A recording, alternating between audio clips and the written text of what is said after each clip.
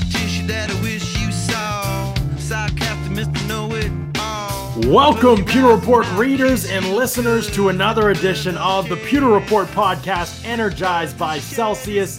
I am John Ledyard. They tried to keep me away. They tried to suspend me from the podcast, but I am back, and I am joined by Scott Reynolds. It was only a matter of time, Scott. They couldn't keep me with 2 days. I think that's the longest I've not been on the podcast since the season started. So I think you're right. Yeah, I think maybe so. When I moved, maybe I missed 2 days in a row when I moved. Yeah, I think so. But good to be back on the show. Good to be back from suspension. Good to be back here with you, Scott, because it's a great day to be a Bucks fan on this Pewter Report podcast, which is energized by Celsius. And Ndamukong Suh is back. Donovan Smith is around here long term. I don't know what Bucks fans are going to think about that. We're going to get their thoughts and opinions. There it is. Suh is back. Beautiful graphic by our Scott Reynolds.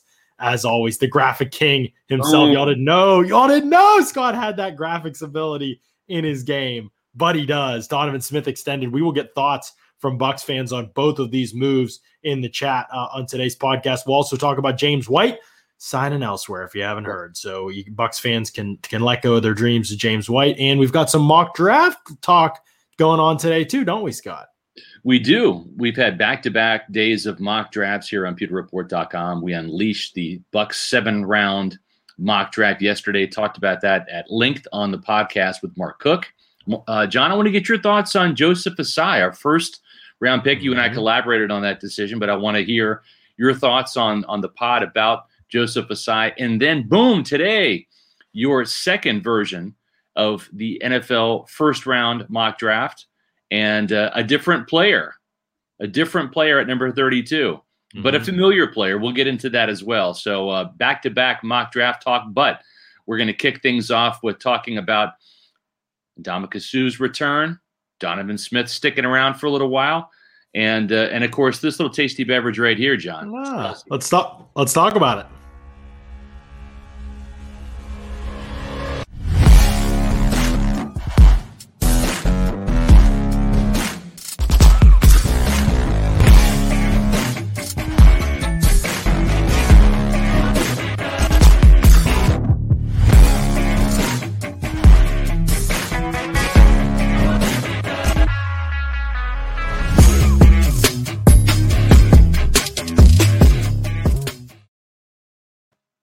That's right, John. Celsius.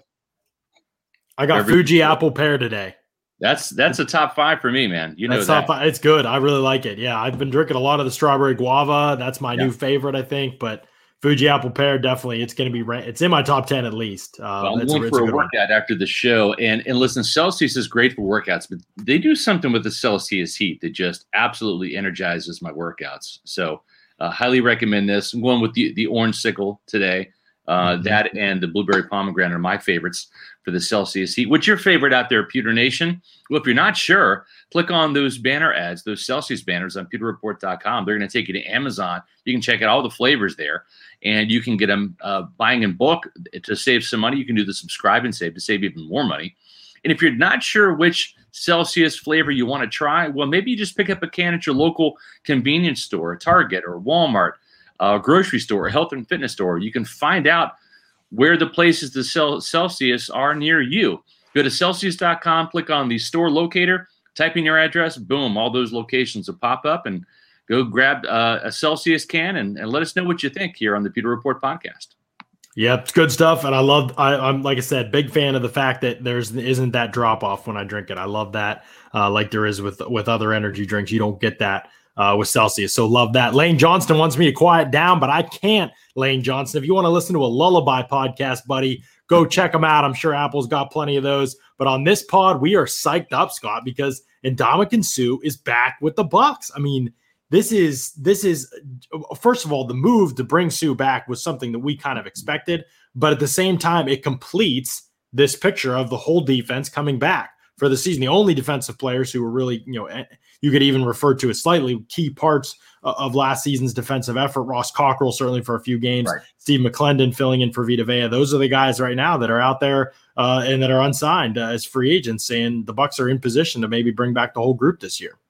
Yeah, and Michael Henderson asks, what about the specifics about the Sue contract? What's the 2021 cap hit? To be perfectly frank with you, the deal's not done yet. They're still working on it, Right. but they pretty much agreed to terms and principles. There's no turning back right now. Sue wants to return. It's the only place he wants to play.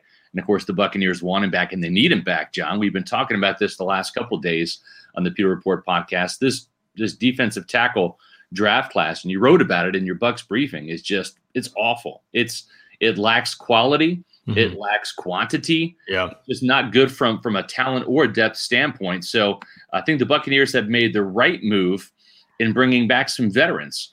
Ndamukong Suh returns, and then, of course, Rakeem Nunez-Roches returned last week on a 2-year deal. And I believe what we're going to see is we're going to see some voidable years in the Suh deal, but it's going to amount to a 1-year deal, around $9 million. And that might be kind of a big shock. They did not get a hometown discount with Ndamukong Suh. He had some leverage in the situation. And why not? The guy upped his sack total to 6 during the regular season, then had a sack and a half in the Super Bowl and played a real integral role. And you didn't see that run defense drop off a bit, John, without Vita Vea. Right. And Ndamukong Suh, Will Golston, and Nacho played a big role in that. Also Steve McClendon. Right. And the one thing we left out, and if we could revisit our Bucs battle plans, it would probably be a better understanding of void years going into those, right? Because that's made all this possible. I see Teddy kind of asking here in the chat, how in the world have they maneuvered the cap so well while other teams have struggled? I'm not sure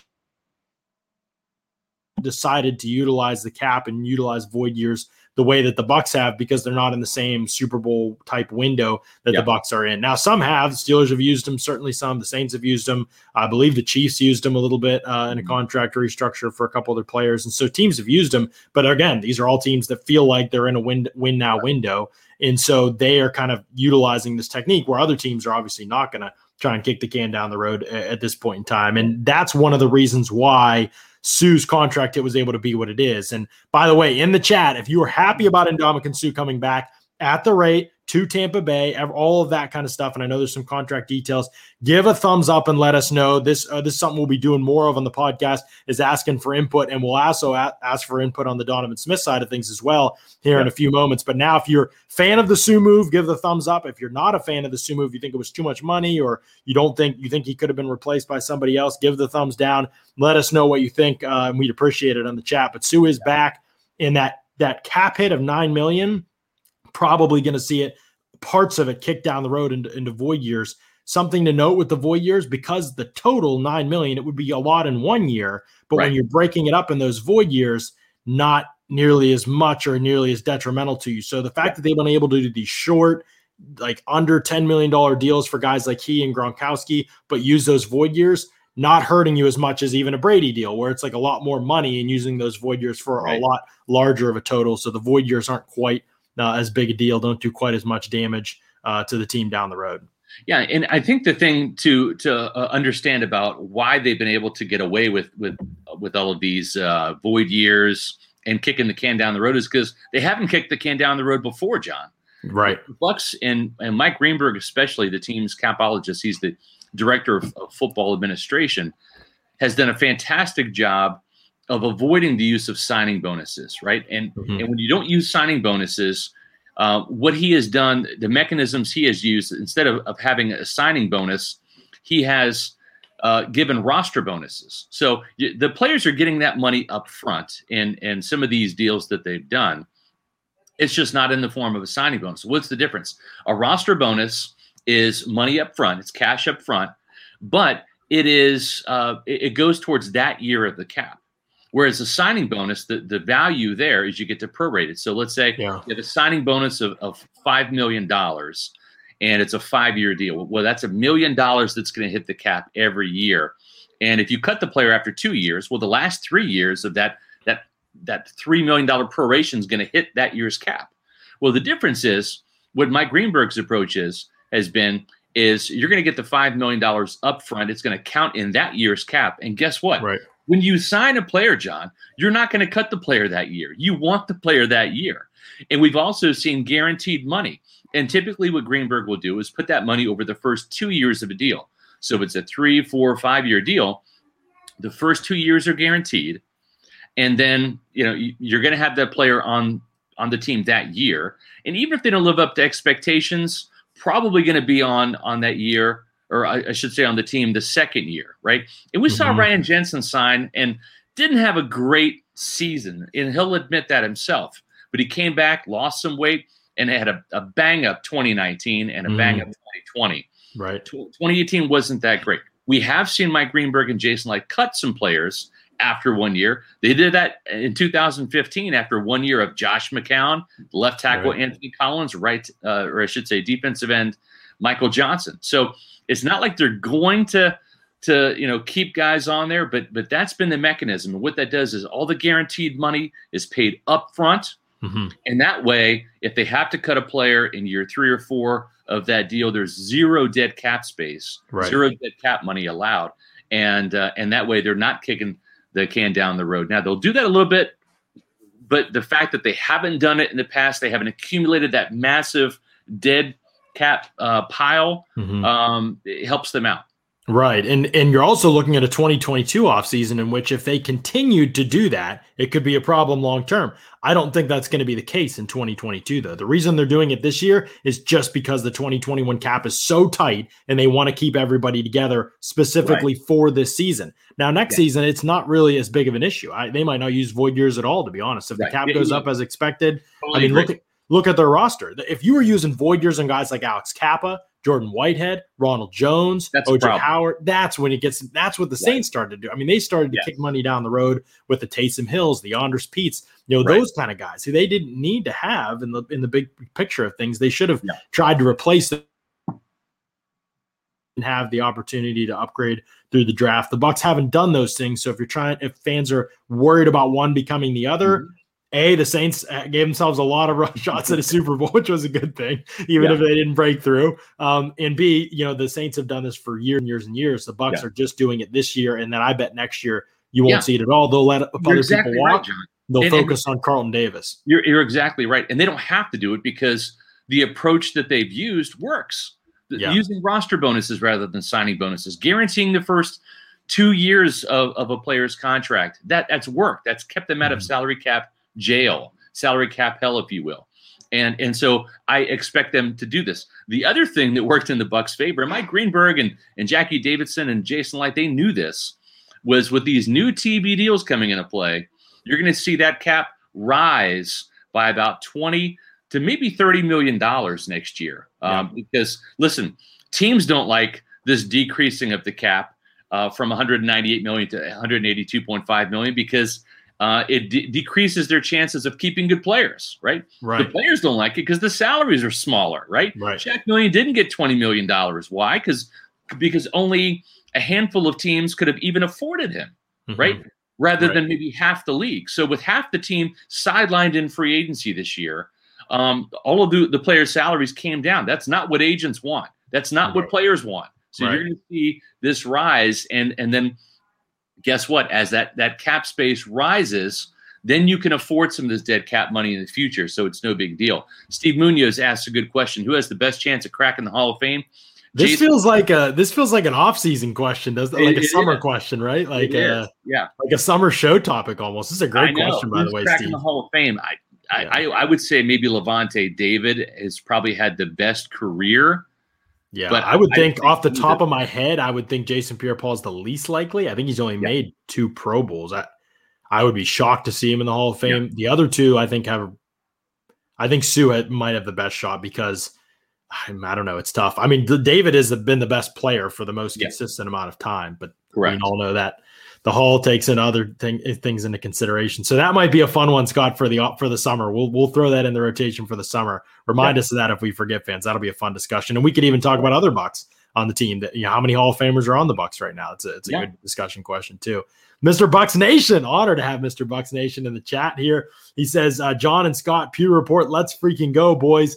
Do you guys see the Bucs adding any outside guys left in free agency? Thank you for the $5 super chat. I really have no clue. I mean, they're up against it right now, but they're up against it. And we were talking about James White, right? Yes. And James White's going to re-sign with the Patriots. That is an indicator to me that Leonard Fournette's not going anywhere. And we talked about this, and we've written a couple stories about this over a week ago, John, that Mike Greenberg, Jason Light, they cut as they go. And we knew that they needed to do an extension or a pay cut somewhere to create the cap room to start getting this last wave of free agents, the Ndamukong Suhs, the Leonard Fournettes, the Antonio Browns, the Blaine Gabbert, hopefully the Ross Cockrell, because I think he played well.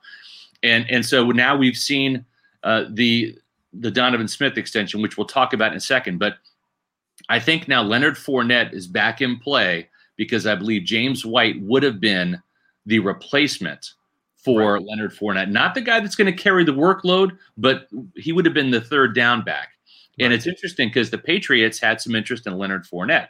So with James White returning to New England, I think they're bowing out of the Leonard Fournette sweepstakes. This is my guess, educated guess. Yeah. And I think that's a good sign for Leonard Fournette coming back to Tampa. It is. And, the other thing is Seattle, obviously, too. They re-signed Chris Carson, and that was the other team that was interested in Leonard Fournette. So both of those teams going different directions. Not saying Fournette couldn't still go to New England. It still could be a possibility. I know we spent a lot of time with Fournette. There's just no way you can convince me the Bucs are like in any type of precarious spot if they were to lose out on Fournette. And the fact that they haven't made him a priority helps them because they likely can get him back with a lower price tag and more incentive-laden type of situation for this season too, because they've waited it out and probably played hardball with the market and bet on it. And they've been right so far. So now if Fournette comes back, it's probably cheap enough that I won't get on the show and be upset about it or do a Leonard segment or something like that. So all parties Leonard segments. Come on, that's right. All parties can be happy except for Leonard. Maybe he wanted more money and more of a role somewhere, but he'll still get a chance to do that in Tampa Bay. But here's the thing, Scott. To me, and I know we'll get to my mock draft in a little bit and your mock draft and some of the thoughts around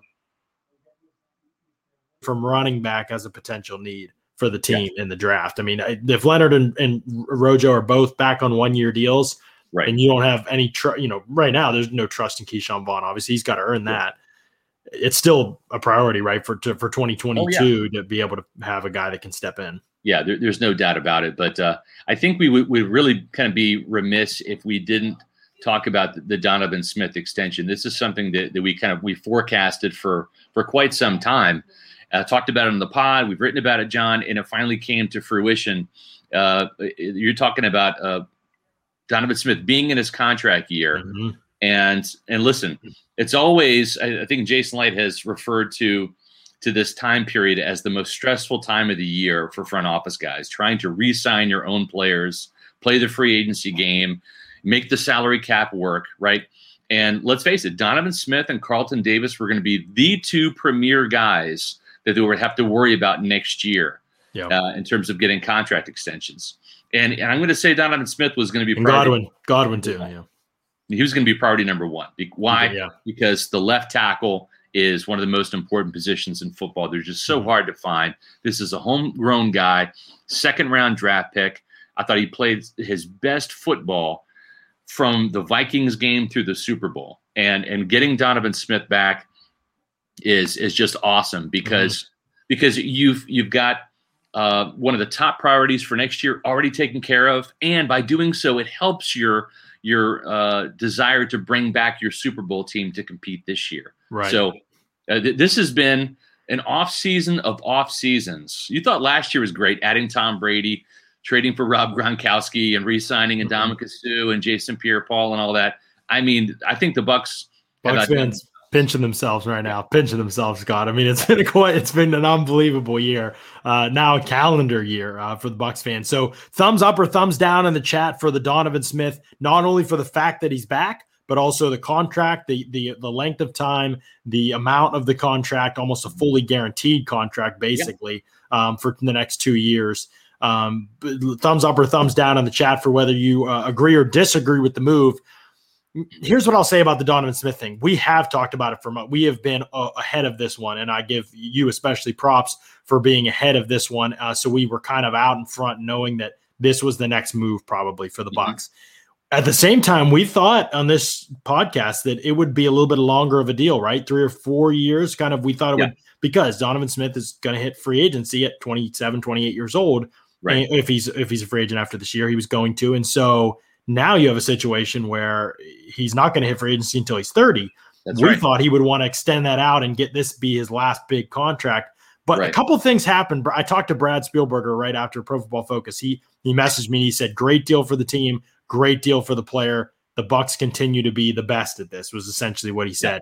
And I said, this is crazy to me because I know it's a great deal for the team. Absolutely. I mean, it would be hard to argue with that. I mean, again, you have him basically only under contract the rest of Brady's career, maybe a year after, but that's basically what you're looking at right now. I mean, he can block for Brady. Now you bring in somebody else who's moving all around the pocket, and I don't know, that makes life harder. And, you need an elite player for that. And Donovan's got better. I don't know if he's elite, but again, to be able to lock in that guy and to not have to raise his pay very much. I mean, you barely raised him. He's 15 now, basically a year. And so I thought it was great because David Bakhtiari just got paid at 30, and then he reset the market. And then Trent Williams at 33, he reset the market. So if you were Donovan Smith, you still have a chance to go out there if you ball out the next couple of years. I mean, 2 more years for Brady, and then another year after that, and maybe it's Brady, maybe it's somebody else, but you have a chance to really get yourself paid still at 30. And he probably saw those guys at older ages sign contracts, and he was like, I think I can still do this when I'm 30. It's a great point. And when you look at this deal right now, Donovan Smith, his previous deal, the average was $13.75 million, right? Mm-hmm. And so he's getting a bump. He's going to be making over $15 million per year with this extension. The thing is that still puts him outside the top 5. So it's still, I think, a bargain for the Buccaneers of a real value. It's not like that they got one over on Donovan Smith. I think this is a true win-win situation. You look at Trent Williams at age 33, now the highest paid tackle in the game at just over $23 million. Then you have Bakhtiari at age 30, as you mentioned, John, $23 million. Laramie Tunsil with the Texans, $22 million. Ronnie Stanley from the Ravens, $19.75. Then you get to Garrett Boyles with the Broncos at $17 million. Taylor Lewan at $16 million. And so he's right there with Nate Solder now with the Giants. That's 1, 2, 3, 4, 5, 6. He's about tied for 7 with Solder. So he's just on the outside of the top 5.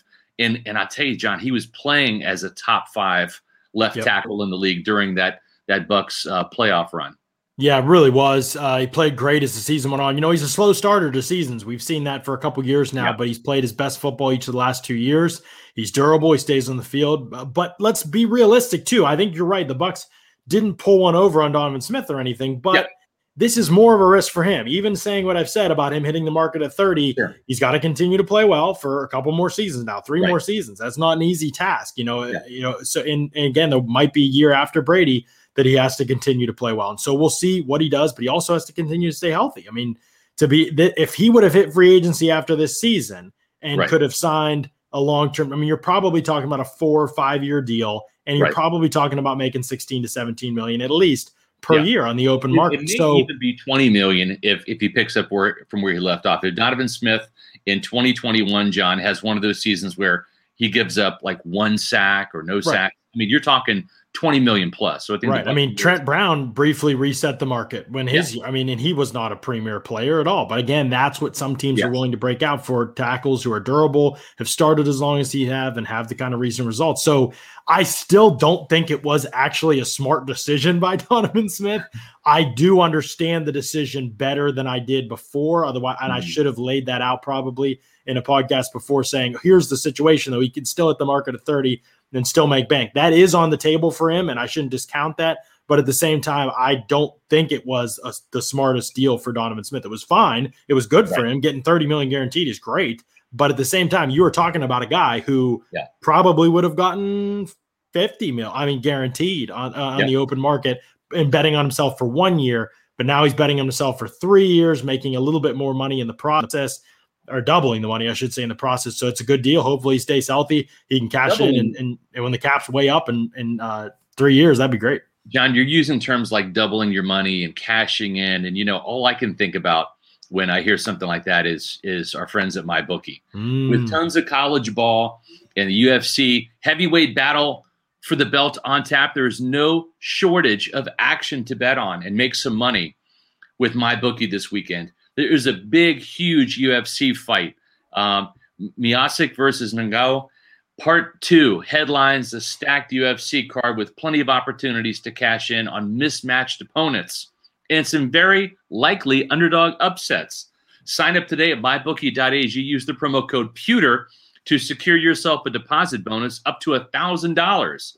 Bet the fight, win big, and make sure you use the promo code PEWTER so they know that I hooked you up.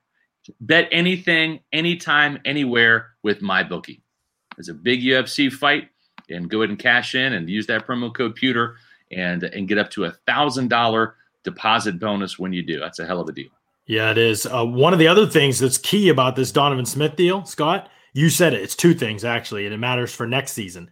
Next season, they were going to have to replace 3 offensive line starters, at least right now, according to free agency. Now it'll be 2, Ryan Jensen or Alex Kappa. We'll see what happens with those guys. It's possible. To me, if you're Kappa and you're young, you're probably looking for a full-length deal and to hit the market. If you're Ryan Jensen, you could be at 30.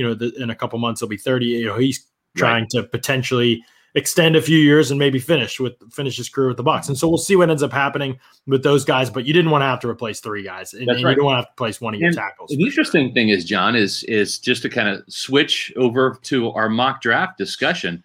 One of the guys we talked about in our mock draft all the way back in our very first one was Quinn Miners. Back in February, he was our 3rd round pick. We've actually moved him up in the mock draft that just came out yesterday to the 2nd round, which, keep in mind, when you're picking last in a round, it's almost like you're picking in the 3rd round.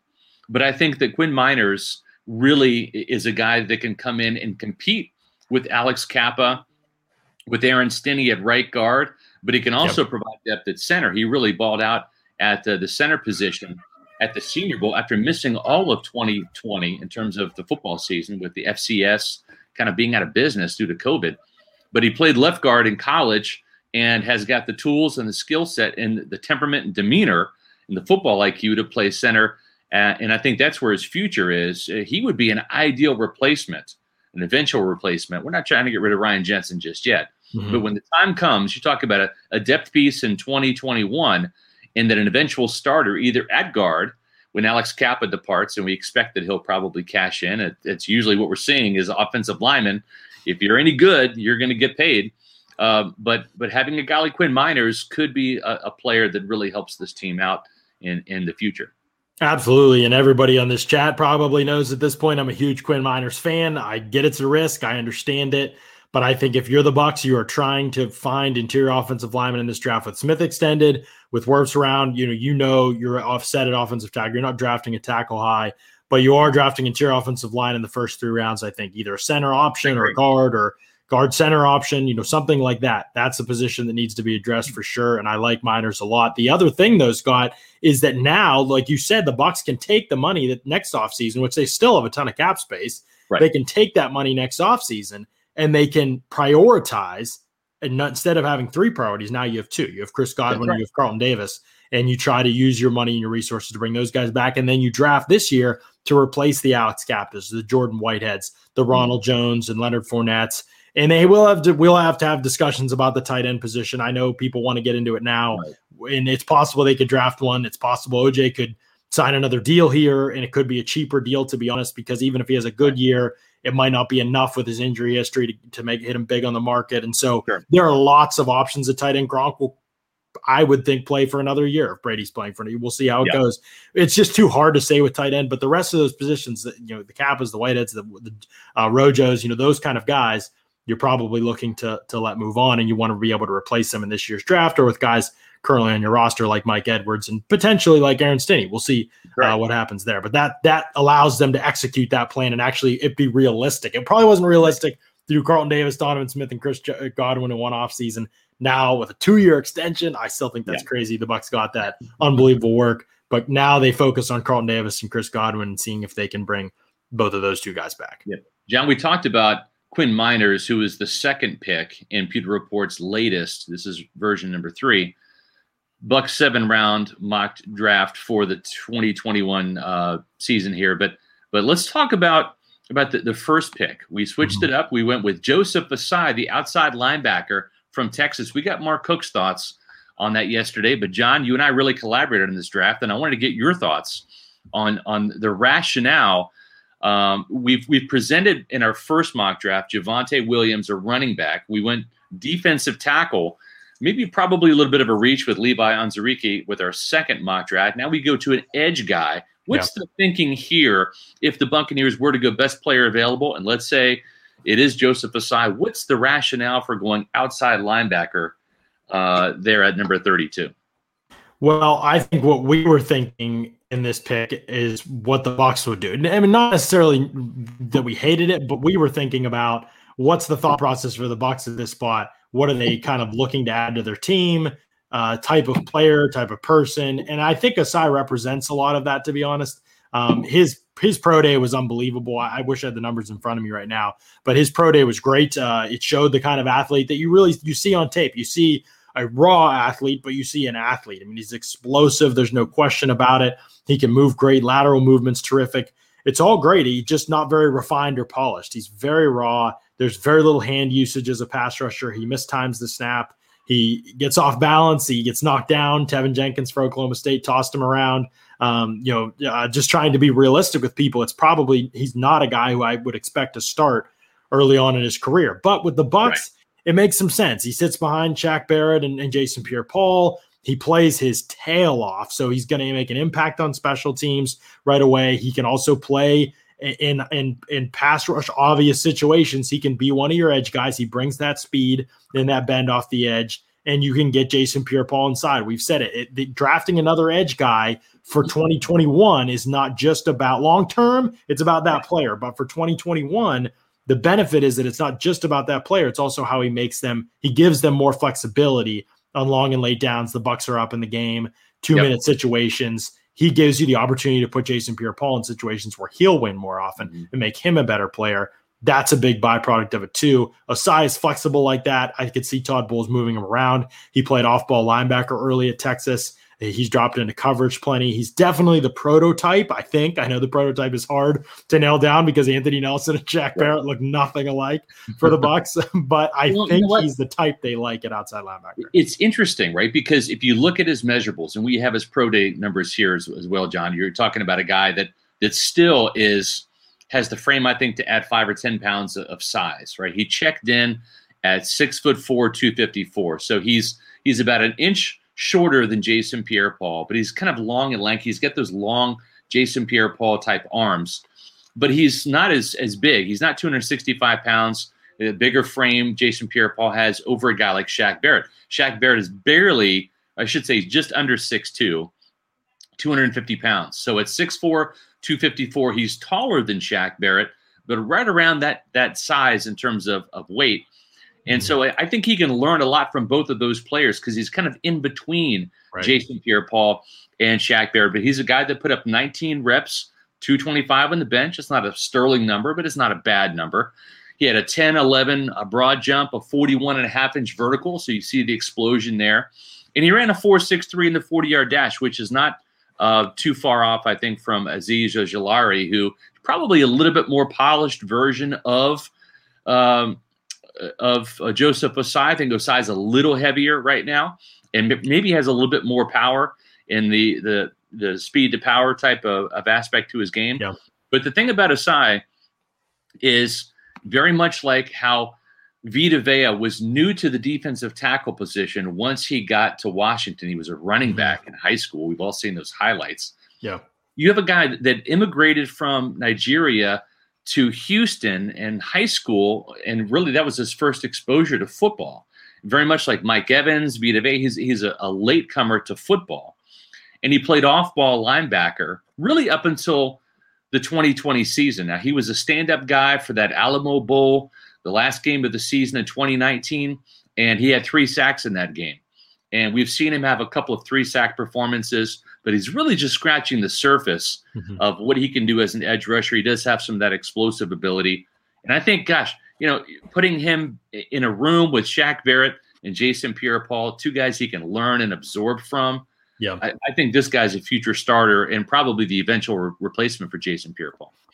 And I'm not huge on player comps unless they come to me naturally, but I think you could maybe equate him to a Bruce Irvin type of player who did some off-ball stuff, played on the line of scrimmage, was mostly a speed rusher. Now, Irvin never really developed, and I don't know whether Ossai will or not. It's really a crapshoot without knowing the person and how well he takes to training. And, I don't know that part of it, but I know that right now I think his game reminds me a lot of Bruce Irvin in terms of he's all speed, he's all chase, he's all hustle. It's not a lot of polish or refinement, and you hope he finds more than Irvin ever did. But Irvin still had a pretty decent career just by being a good athlete and and being a guy that had that speed element greater than other guys. So I like that part of it. Ty asks about would we rather have Russo or Osai if they go that route.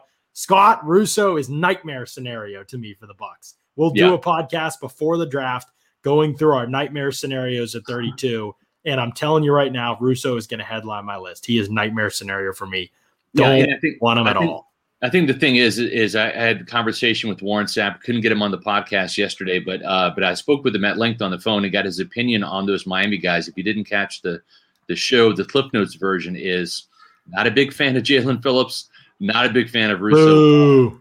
And actually the guy he likes as a mid-round guy is Quincy Roche. He sees some dogs. And he's got a little bit of tools, very good usage of his hands, and the production's there, but that's Sapp's take on it. I'm with you though. I'm not a big Russo fan. I think that he's going to get overdrafted. Some team's going to look at the measurables, look at the athlete, look at the 1-year wonder, and fall in love and draft and overdraft him, I think. Yeah, let's hope it's the Saints somewhere out there in front of the Bucs. He's the type of player I could see the Saints just kind of falling. Oh, we lost Trey Anderson. This inside-outside rusher guy, and maybe he pans out. I don't know, but right now I stay away from edge defenders who aren't explosive. The Saints are still waiting for Marcus Davenport to pan out. Two firsts. That year's first and another. They thought Marcus Davenport 2 first. Yeah, no. Oh, and by the way, John, talking about first-round picks from the Saints, where's Sheldon Rankins now? He's not in New Orleans, with right? the Jets, right? They lost Malcolm Brown. I forget if Brown was an early second-round pick, maybe, or I can't remember. Yeah, second or third, I think. Or maybe, something like that. He was the better defensive tackle. I think Brown was better than Rankins. Oh yeah, health-wise had a lot to do with it, but Brown was at least a good run defender for sure. But I would like to see the Bucs address edge defender for sure. But it does come down to this situation, Scott, and we'll maybe even move into my mock here. But it comes down to a situation where this is all scary territory. Acting like there's a safe decision at edge defender in this draft, which I would just be lying to you. At 32, if you want an edge defender, there's plenty of talent, but you are taking. Yeah, you're rolling the dice. You're crossing your fingers. You're rolling the dice because at 32, like you said, you're not getting a finished product. You're getting an incomplete guy that you hope you can coach up and develop and put in a situation. And that's why I think the rationale was there a little bit to take a young guy, put him in the hopper. Because John, what's the nightmare scenario for the 2021 Buccaneers? Jason Pierre-Paul's knee doesn't come around and he's out. Now you've got Shaq Barrett doubled on every play, and you're starting Anthony Nelson, right? Can't have it. You're not going to get the production there. So you need some splash and flash off the edge, and Anthony Nelson's not going to do that. That's why we had Joseph Osai in there. And listen, we have 2 more mock drafts to go. Mm-hmm. The final Peter Report mock draft, it might include a familiar face. And John, this was the familiar face you had in your mock draft today, the first round Buccaneer pick. And John Ledyard's NFL first-round mock was running back from North Carolina, Javonte Williams. John, this is a player we both really like. Yeah, he is. I mean, and I'm not advocating necessarily for running back. This was really a mock of what I think could or would happen in the situations that I laid out in the mock. And I think he's one of the options. Jason Away was on the board from Penn State, edge defender. Jalen Phillips was still on the board. With Phillips, I know a lot of Bucs fans, why not Phillips at 32? Well, I already did Phillips at 32 once. So I do try to change it up just to give you different scenarios, not necessarily just to be different, but I want you to see different possibilities and write about different possibilities so you can see why they might make sense. Rarely when a team's on the clock is there just one right pick for them. And, that's the truth with the Bucs right now too. So with Williams, I think we've talked about him up and down about how much we like his skill set. Yeah. I think that the biggest thing that I keep coming back to, Scott, is you've got a guy who could be your feature back if you need him to. If somebody gets hurt or if Fournette's not back, or even if those guys just are kind of underachieving like they were last year. I mean, they took turns getting benched last year. Let's just be honest. If that continues, then I would say that he's a guy that you could step in, in a feature role midway through his rookie season when he's acclimated. But what he gives you on passing downs as a receiver, fine. He checks the box. I think his ability to break tackles when he gets the ball in his hands, special trait for him. Yeah. The other thing that matters is pass protection. Like, I just think it matters so much for the running back position. I think it's overlooked, and rarely do you get a college player who, yes, I think he can clean up some little details, but the physicality, the strength, the demeanor, the balance, yes, and the want to. Exactly, in the want to. It's all kind of there. We actually talked about this. We talked about Javonte Williams in depth last night on Locker Room. If you're not aware, Locker Room is changing the way we talk about sports. It's the only place for live audio conversations about the takes, rumors, news, and teams you care about. React to sports news as it happens. Gather all your friends and watch parties for the biggest games. Rep your favorite teams and find your community. Better sports talk is just a tap away. Download on the Apple App Store and join the conversation.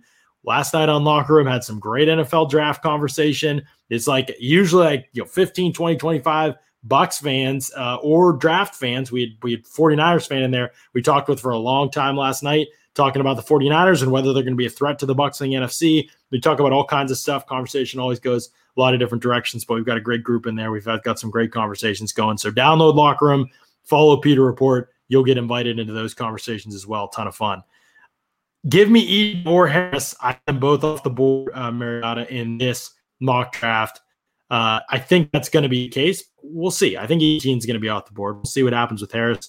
But I think that he is going to be. Let's talk about that for a second, because you had Etienne going really earlier than I've seen, and going to kind of a familiar place, a place that has tried to get running backs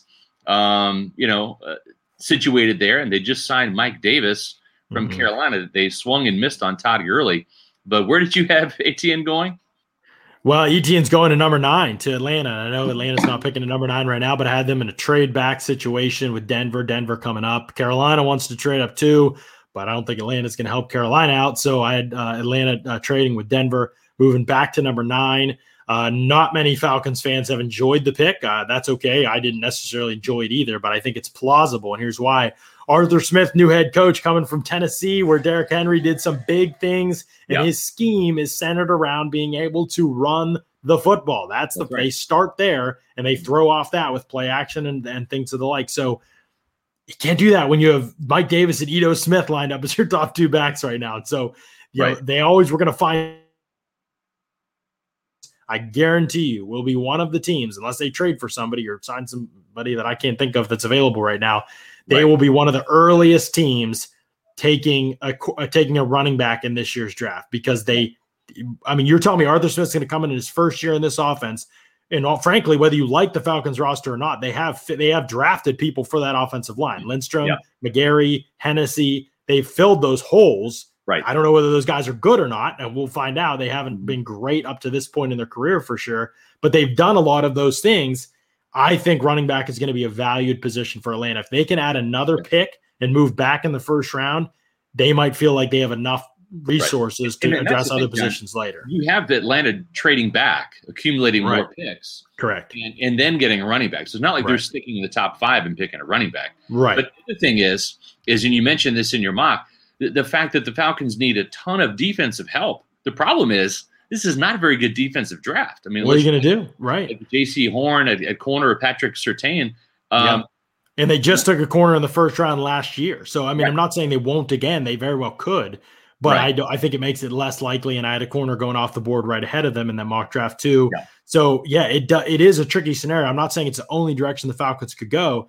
But you're right. They need defensive help, and it's not. So maybe they trade back again. I didn't want to do 2 trade backs in the same mock, but wouldn't surprise me if they trade way back. I mean, because like I said, there's not necessarily a ton of holes on Atlanta. They just need the guys they've drafted recently to play way better than they've played, and they haven't done that to this point. John, let's talk about Mac Jones. With the NFL.com mock just came out, they had him going to the Buccaneers at 32. We've talked about that. That's plausible.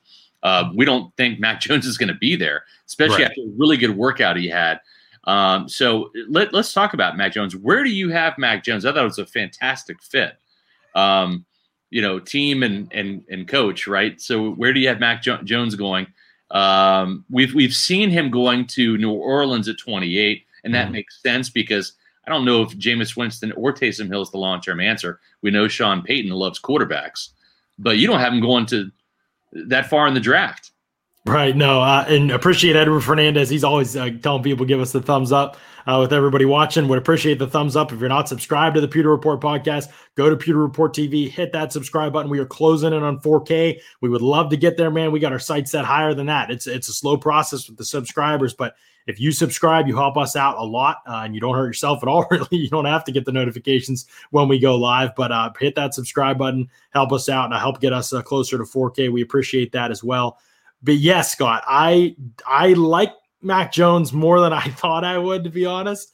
By the way, I don't think Mac Jones has a chance of being there for the Bucs at 32. Right. Bucky Brooks is the one who put that mock out, and he does some wild stuff every year in his mocks. But I just don't know how you look at all the teams that need quarterbacks, all the buzz around Mac Jones, right, and think that he's going to be there at 32. I mean, there's and the Bucs aren't going to trade up for him either. I agree with you, but if he is there, what's the fit like? Is he worth taking? Right. So Mac Jones doesn't have a great arm. He has an okay arm. I think it's good enough. How much Arians has cared about that, it depends who you talk to. I mean, certainly he has coached a lot of quarterbacks with great arms and elite physical tools. That's not really Mac Jones, but I think he's a good decision maker. I think he's sharp mentally. I think he works really hard, and he's a film junkie, and he's the kind of guy that's going to fully commit himself to his craft. So I like some things about Mac Jones for sure. He seems to have a great sense of what's happening around him, including in the pocket at times. You know, there's good pocket movement, despite the fact that he's not a great athlete.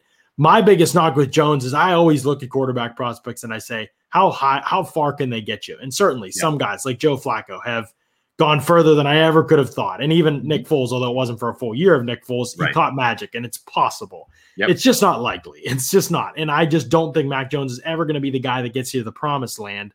Right. And the other guys in the draft have potential to do that, I think, at quarterback. Well, the interesting thing about Mac Jones is if you look at the arsenal he's had to work with, right, a plethora of first-round talent at wide receiver, a first-round caliber running back to hand the ball off to, right? Right.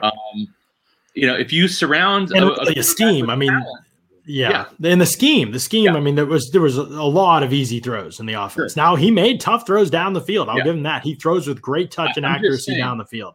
You know, if he comes to Tampa, I think with the weaponry that he has here, and he's still going to have a Mike Evans, still going to have a Chris Godwin. We'll see about O.J. Howard, and Tyler Johnson will be on the roster. Scotty Miller probably when Tom Brady departs. I mean, it's a favorable situation.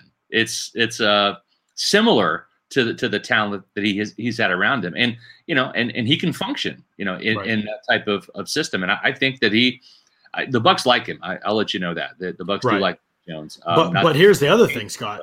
It's going to be hard for Mac Jones to be the quarterback of the future of the Bucs when Tom Brady plays 5 more years, or when Tom Brady retires after the 2022 season, and Aaron Rodgers signs with the Bucs when they try to move on. Blaine Gabbert? No, I mean Aaron Rodgers. No, I definitely do not mean Blaine Gabbert, Scott. Yeah, I thought you meant Blaine Gabbert, so that's funny. Okay, speaking of quarterbacks, all right, we're going to address the elephant in the room here. Long Lost Leisure with this $2 super chat wants it to be read. Fine. We the people need the Freeman 2013 story, please. Okay, I put that out on Twitter today. We're a competitive bunch over here at Pewter Report. We love Jill Beckman, Bucs social media director, and if we should lose this March Madness media tournament that we're in, I couldn't think of a better person to lose to. But at the same time, we still have 23 hours left, or 20 hours left in this poll. So go over and vote at that poll. You probably, if you follow our Twitter feed, we've retaken the lead, 54% to 46%. So yes, if we end up winning that poll and being crowned, we've already been named the top Bucs media outlet, which is awesome. We appreciate everybody out there for voting. Thank you so much. Awesome. You're the reason why we do this. It's you, the Buccaneer fan, the Pewter Report reader, listener, viewer, subscriber, all that stuff. We appreciate you guys. Should we come out on top, I will come back on Monday. I'm not going to be on tomorrow, but on Monday, I will reveal the Josh Freeman 2013 story in its entirety. And It's John, a great story. I couldn't believe you tweeted that because you didn't tell me you were tweeting it before you did. And then I saw it. I was like, oh, dang. Like, it's just an awesome story. We're a competitive bunch. I'm just saying, we that's true. We like to compete. And I said that I would tell the Devin White story, the Devin White pass coverage story. And the combination of those events, because people have kind of joked about it recently. So and they're kind of piecing things together. Stories on Monday. Right. If we win. And we did take the lead, I think, last I checked. We've taken the lead. And so spread the word and help us maintain the lead. 20 hours, we'll figure out, what the situation is. Now, I will say we do have a little bit of exciting news right here. A person named Tenacious Buccaneer just became the 40,000th Twitter follower. So we just hit 40,000 Twitter followers. Thank you all. If you haven't followed Pewter Report on Twitter, become 40,001 and 40,002 and jump on and pile on, gang tackle. Hit that Twitter feed at Pewter Report and make sure that you're following us there. And while you're at it, if you're watching us on Twitter or Facebook or on YouTube, make sure you go to YouTube. Go to youtube.com and Pewter Report TV. That's our Pewter Report page. We got a lot of cool, exciting stuff coming up in addition to the Pewter Report podcast. Wait to see our draft shows coming up. We have some amazing draft stuff coming up for you guys. In just about a month, John. Holy smokes, this offseason is going by. I guess this is what happens when you win the Super Bowl.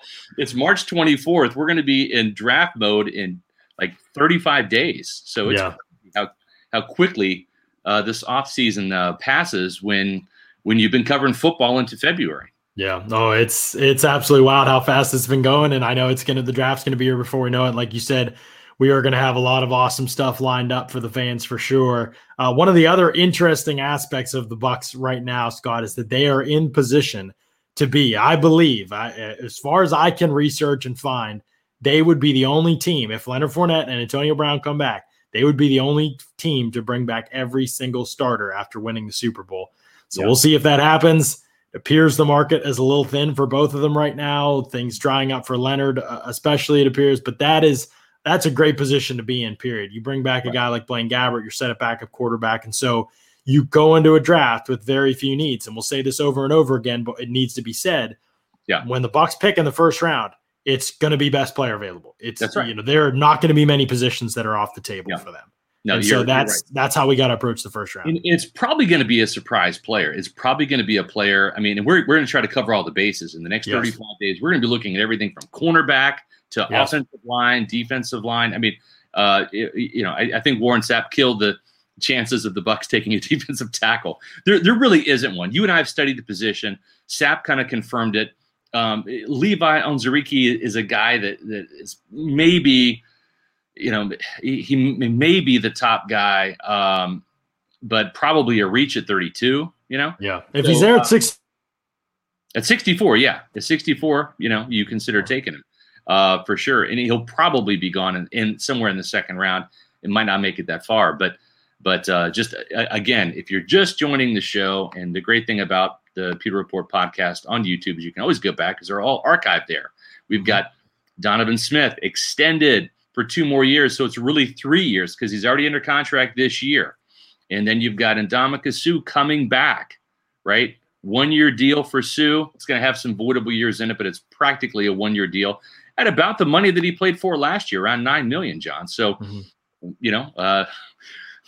the Bucs have their red line in the sand that they don't cross. And Ndamukong Suh said the same thing. He's like, hey, I had a better year this year than I did the previous year. I had 6 sacks. So did you watch the Super Bowl? I got a sack and a half there. I mean, Shaq Barrett only had 1 sack in the Super Bowl. So good to see Ndamukong Suh coming back. And like you said, John, you get Antonio Brown back. You get Leonard Fournette back. The whole gang is back in terms of crazy starters. Right. And you look across the NFC and you don't see a team that's better than the Bucs, at least on paper. Now you got to go out and do it. It doesn't mean anything until you do it. But at the same time, that's for the team to worry about. We just evaluate what we see, and that's our job. And right now, the Bucs are clearly. I don't think a lot of people would have said this, even a couple months ago. But the Bucs are clearly the favorites to repeat as Super Bowl champions, which is at least get there in the NFC. I mean, even if you give the Chiefs or Bills an edge in the AFC, that's a discussion for another time. But getting there in the NFC right now, there's just a lot of holes for everybody else. The other teams are going to need some other players or people to step up. and their team or sign or acquire somebody else or have a great draft, and the Bucs, they could not take anybody in the draft, and I still think they'd be the favorites to win. I agree. And Charlie Abrams mentions that they like Greg Newsome a lot because they've had that Zoom call with him. John, we found out that they've already had 2 meetings with Demetric Felton, the UCLA running back / wide receiver / kick return guy. They met with him at the Senior Bowl, where he had a touchdown in that game and really kind of wowed people as a wide receiver. But he played running back last year for the Bruins, and so maybe he's that pass catching guy out of the backfield that they look at on day 3. We had the Bucs drafting Felton in the 4th round, which I think that's probably about where he is. I think he's a day 3 guy. He's more quick than fast. He's not a big guy, kind of work done size, but not work done top end ability. I think he's a day 3 guy, but for someone that could help out in kick returns, which really have been lackluster the last couple of years. Till Jaden Mickens, even though he got arrested, but yeah. I mean, he did a great job in the playoffs, man. He did. Super Bowl he was a big impact guy. I loved it. He did.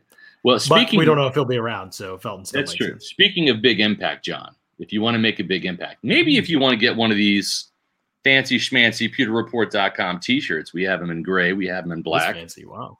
We also have them in white. Wow. And you know how to get it, John. How do you get it?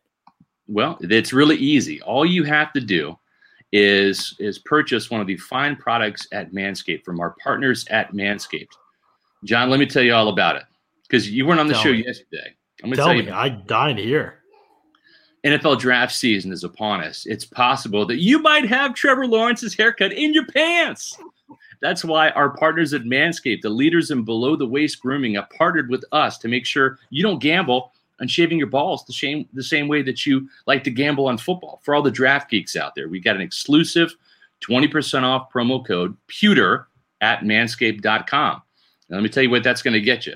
Before I do that, let me just tell you about the products, right? When your favorite team go defensive back in the first round, we already talked about the Bucs, maybe one Greg Newsome if he's there, the Northwestern kid. Not sure about that, but I am sure that with the Lawnmower 3.0, you can get your D back. This guy right here is what we're talking about. Because of the ceramic blade and the skin-safe technology, your nicks and snags will be reduced. This is the perfect protection needed for your franchise quarter balls. Now, I want you to look in the mirror, not right now, but after the podcast. Do you see any nose or ear hairs dangling out? Well, look, fellas, 79% of partners polled admitted that long nose hair is a major turnoff. I know Mrs. Reynolds thinks the same thing. And I'm telling you right now, this thing right here, this is the Weed Whacker nose and ear hair trimmer. That's the solution. Why not use the best tools for the job? Now, I'm not 50 years old like Mark Cook is. I'll be 49 next month. Mark has to use this for the ear hairs. I'm not quite there yet, but the nose hairs, everybody's got them. And this is the tool to get the job done. The Performance Package comes with the new improved Lawnmower 3.0. It also includes the Weed Whacker nose and ear hair trimmer, Performance Boxer Briefs, which I'm actually wearing today, John, and the travel bag they call the Shed. This is a really nice quality travel bag that you can use when you're done quarantining, and also some liquid formulations like the Crop Preserver and the Crop Reviver, these bad boys right here. The Crop Preserver, this is the anti-chafing ball deodorant that ensures that afternoon strolls don't end up with your ball sticking to your leg or smelling like eggs. The Crop Reviver, this is the spray-on toner, John, for your balls. It's made with soothing aloe and witch hazel extracts that'll give your testes a little boost. So for a limited time, subscribers to Manscaped, they don't get just one. You get 2 free gifts. You get the Shed travel bag, which is a $39 value, and you get the patented high-performance anti-chafing Manscaped boxer briefs that are fantastic. Am I kidding, John, about the briefs? You're not kidding. They are fantastic. They are. So get 20% off plus free shipping. Use their promo code PEWTER at Manscaped. 20% off and free shipping with the promo code PEWTER at manscaped.com. That's 20% off, free shipping at Manscaped. Using that promo code PEWTER. It's time to turn that team in your pants around with Manscaped. And of course, John, I think the best thing for the Pewter Report fans out there is we're still giving away these shirts. These have been really popular. Okay. They are. They're great. And we also here, let me spice this up because we've had a lot of good feedback when it comes to the t-shirts. We've given a lot of these away, but we also have 5 of these bad boys. This is Tampa Bay. This is the Tampa Bay Buccaneers unforgettable 2020 championship season. This is a great collectible book written by our friends Greg Allman and Joey Johnston. So if you want one of these instead of a Pewter Report t-shirt, we have 5 of these to give away, just 5. So the first 5 people that email me at sr@pewterreport.com with your proof of purchase, your receipt from Manscaped showing that you made a purchase with the promo code Pewter, let me know. Do you want Tampa Bay, the book, or do you want the t-shirt? And if so, large, extra large, whatever size you want. And let me know if you want white, black, or gray. Yeah. Email sr@pewterreport.com, sr@pewterreport.com. Great stuff. People think my facial expressions are funny during that part, but honestly, the chat is the part that makes me laugh the hardest.